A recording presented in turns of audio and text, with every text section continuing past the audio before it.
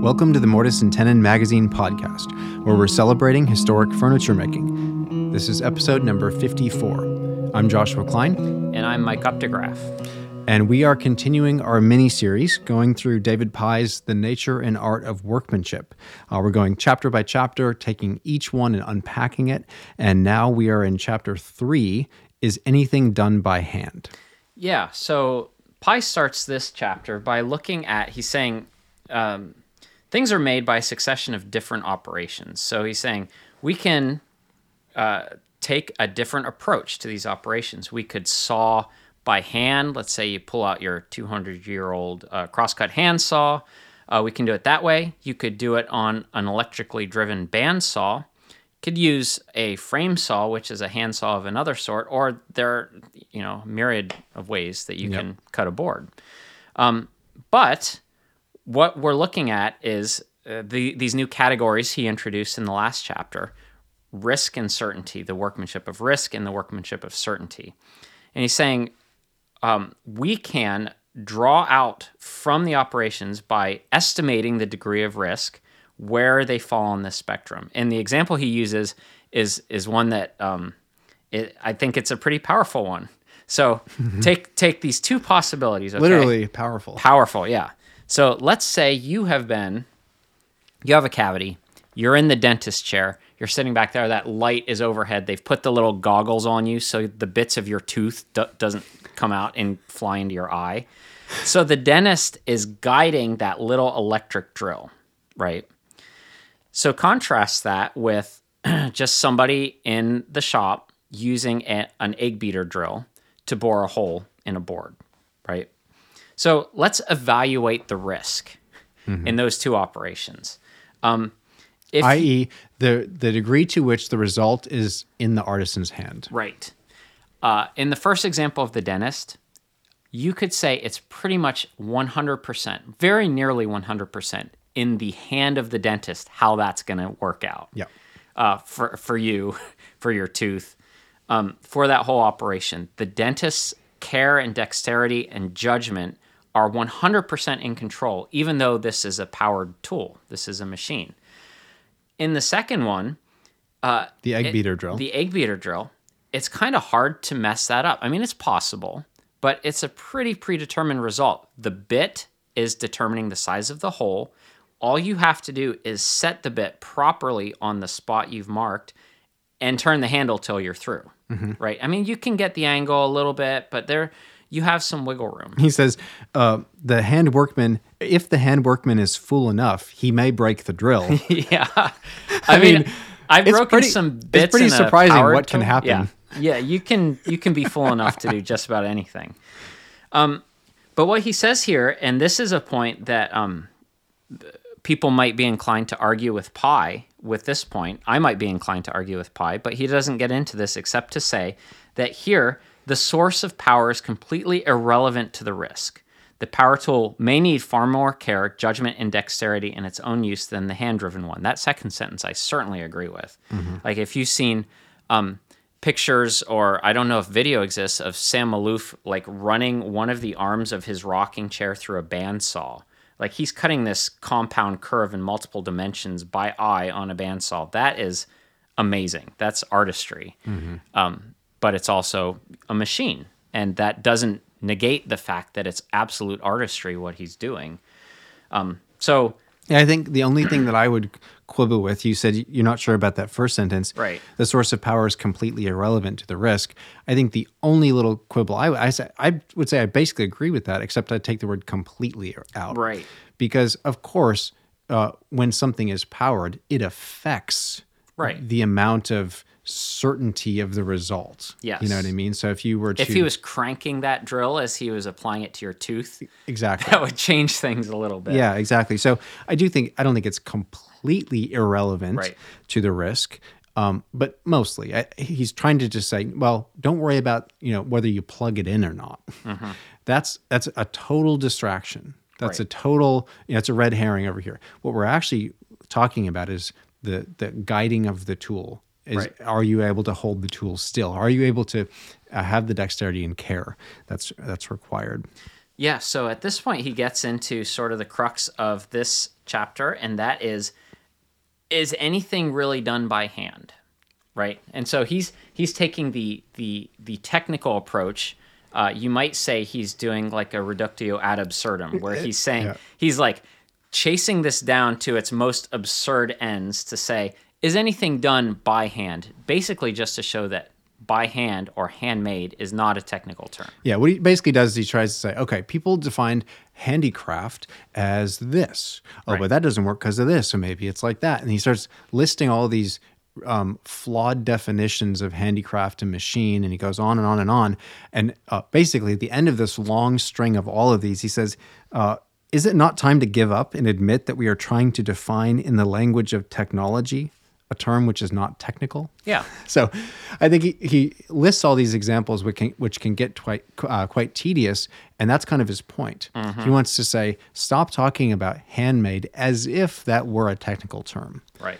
What I want to think about is, even sawmills and water-driven hammers. They've been around forever. Have been a long. He talks about the 12th century, how there are these sawmills, and so we really don't want to go down this path of trying to define handmade in some sort of technical way. And I think the point's well taken, and then that's what he's trying to push against. Yeah, he says that these terms are historical or social terms, not technical ones. And I would say that's not to say they're not valuable, right? But they are historical or social, and they change with context to the point where you can have objects that are said to be handmade, and it doesn't fit at all the definition you have in mind of handmade. That's where the arguments arise, because people have different definitions, and that's why Pye is saying, well, the flaw is in the definitions. So let's step back and look again at workmanship rather than using these terms that everyone has a different perspective on. Mm-hmm. And I think where a lot of the hand tool, power tool debates that can happen go awry is that there's sort of that whole thing when people say, oh yeah, but what's really handmade? Right. You start thinking, you start trying to use the word. So actually, I think a lot of people, when they talk about, I just love, handmade furniture, they are using that in a social way. They're saying, I know this woodworker, and I bought this for my wife, and they're not trying to make some technical statement, but then someone will jump and say, but that's not technically handmade because a tool was used. Yes. Or a machine, a lathe is a machine, and that was utilized. Sure, yeah. And so it's sort of like a talking past. And so I think it is helpful that Pye is just, holding up, let's just note this for a minute, that this term is actually a social term, not a technical one. Yeah, he says the ordinary usage of these terms, handmade, handcraft, all that, he says they seem to refer to workmanship of any kind which could have been found before the Industrial Revolution. Right. So that's not even modern things that are using means and methods and tools that would have existed before the Industrial Revolution. That's kind of the throwaway, most common definition for the idea of handmade today. Yeah. So he gets into this then discussion of Lewis Mumford's distinction between these different phases of technology throughout history: Eotechnic, Paleotechnic, and Neotechnic. And he kind of just says, this is what Mumford says about it. And he's referencing Mumford's book, Technics and Civilization, which is a great book. It's interesting, but it's more of the history of the development of technology and the social implications of it. But he's just basically laying out, saying there are these different stages that Mumford talks about, but basically basically saying the Eotechnic, which is the year 1000 to 1760, that the seeds of the Industrial Revolution, or actually is the embryo of the Industrial Revolution, is in this phase. So when we think about workmanship of certainty and jigs and predetermined ways of working, that's already there in seed form. Yeah. And it's when the Industrial Revolution comes, it didn't come out of nowhere. Yeah. But this way of working has always been present and is just flourishing at this time. Yeah. So he holds up, he gives 3 examples for objects from these periods. So for the Eotechnic period, he talks about a wooden barrel. And then from the Paleotechnic, he talks about a galvanized steel bucket, right? So it's kind of mixing. And Paleotechnic is the Industrial Revolution era. Yep. And so then now in the Neotechnic, that's the electricity and alloy era, which I'm not sure that if Pye were to write a revision of this book today, if he were still alive, if he would say we're still in the Neotechnic as he defined it here, or where we are now. Yeah, I don't know how that classification would play out. Because he's talking about a thermoplastic watering can. So that's, a plastic Now we're in the bucket. Metatechnic. Yeah, so now your watering bucket is in the metaverse, and it's not even real And anymore. it will never leak. It can't, it's the ideal because it's not in reality anymore. So that's where we are. We're in the non-reality phase of life. Getting back to Pye. Sorry. So he gives a few examples of extremely early workmanship of certainty. Because as he said before, it's been a long time, if anyone has truly engaged in the workmanship of risk to the nth degree. Now he's giving early examples of workmanship of certainty. He talks about Theophilus and his noting, where was it, in the 11th century, giving descriptions of different metalworking things. Punches and stamps. Yeah, they were used to give a very predictable result to the work. Punch, and you have this, pattern that just is put right there. Yep. And then there's a silversmith who used stamping dies and things like that. So basically saying, these things have all existed on a spectrum forever. And to understand where we are today, we've got to look more deeply than just saying, oh, it's handmade or it's not handmade. Yeah. And so he's talking about today, the way a lot of people are talking about it in 1968, and I think for the most part it has continued. He's saying today, the way that people talk about all this is not only, he says, deeply colored by the arts and crafts movement, but it's also kind of a misunderstanding of the arts and crafts movement. Right. If the arts and crafts movement was mistaken, the popularized version of it is even more misguided, that it's basically just a protest against the Industrial Revolution, and that is the distinction. There's nothing more clear. There's nothing more spelled out than that. It's just, back then, in the good old days. Right. And so it's interesting to talk about that in those terms of, let's say the arts and crafts movement was a protest against the machine made in favor of the handmade, or the mass produced in favor of the handmade. When, really the arts and crafts movement was a political protest against the way that workers were being used in factories. Right, exactly. So to say it's about handmade versus factory made, it's missing the point. It's completely lost. Well, and it is interesting too, because when you think of this word factory, when we talk about factory production, what is that word? It's short for something. It's short for manufactory. Manual, your hands. Hand production, right? This hand place. So the manufactories of the 19th century didn't have machinery. Yeah, or even 18th century. They had a bunch. Yeah, exactly. They had a bunch of people standing.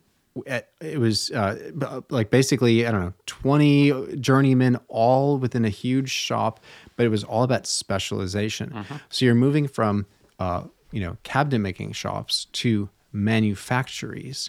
And the difference is not mechanization. It's treating people in a mechanized way, i.e. you are a cog in the machine. The machine, i.e. this division of labor, this special, you're the drawer guy, and you do this, and you do the stock prep, and you do inlay, and you do finishing.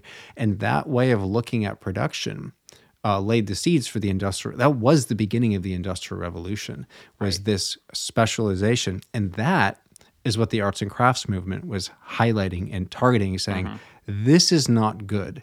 People aren't working for themselves. We want artisans, like in the medieval era where people were, independent and working alongside people, but they weren't just, John Ruskin compares, to Roman slavery, that it was a similar sort of thing. You had no creative input in the process. And so Morris draws that line. He says, back then, when someone made a chair, they made it from start to finish. He's saying handcraft was work without division of labor. So you are a chair maker, you make a chair. You go get the wood, you rive it out, you turn it, or you shave it down, and you make the parts, you knock it together, you glue it, maybe you even paint it, you bring it to market. You're a chair maker.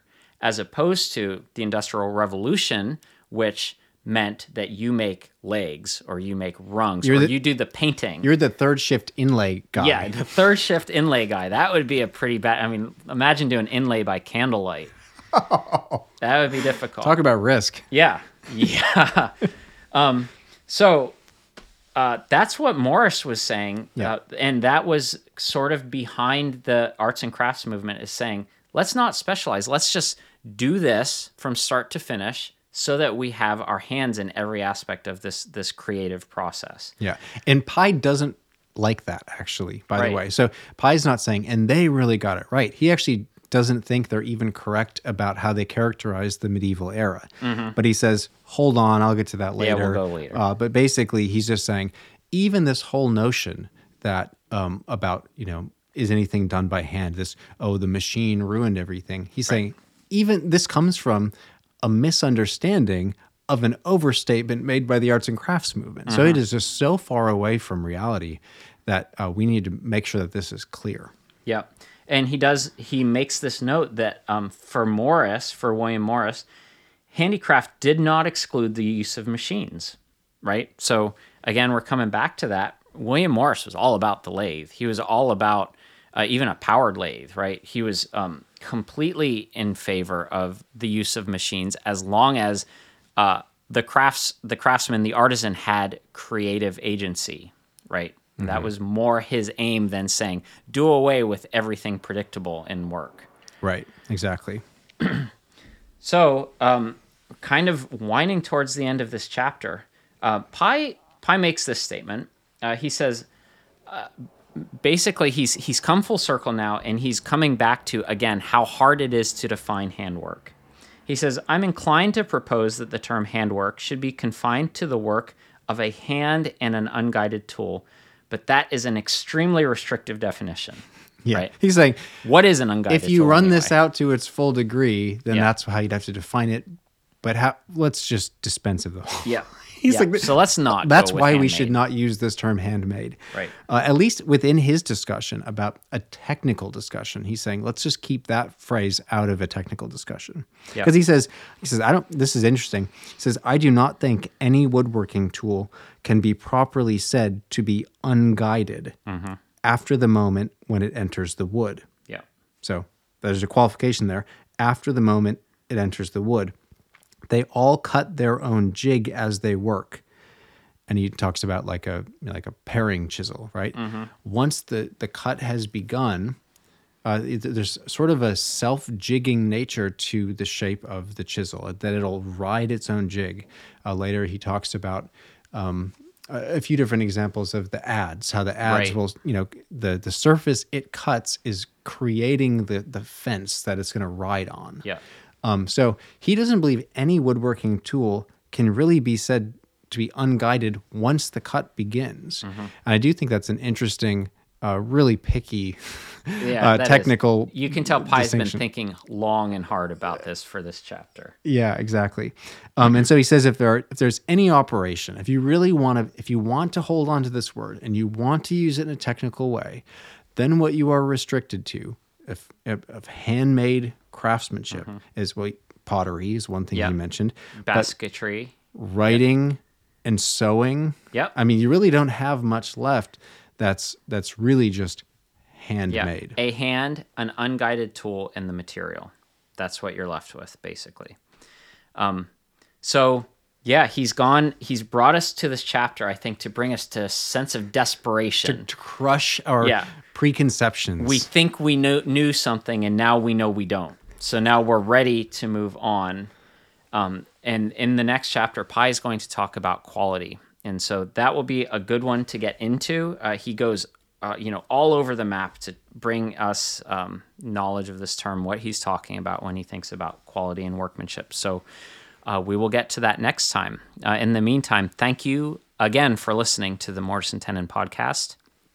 If you haven't already, if you haven't subscribed, you can do so wherever you get your podcasts, here at iTunes, Stitcher, SoundCloud, a wide variety of places. And again, if you have any comments or questions, you can leave them below. Thanks for listening.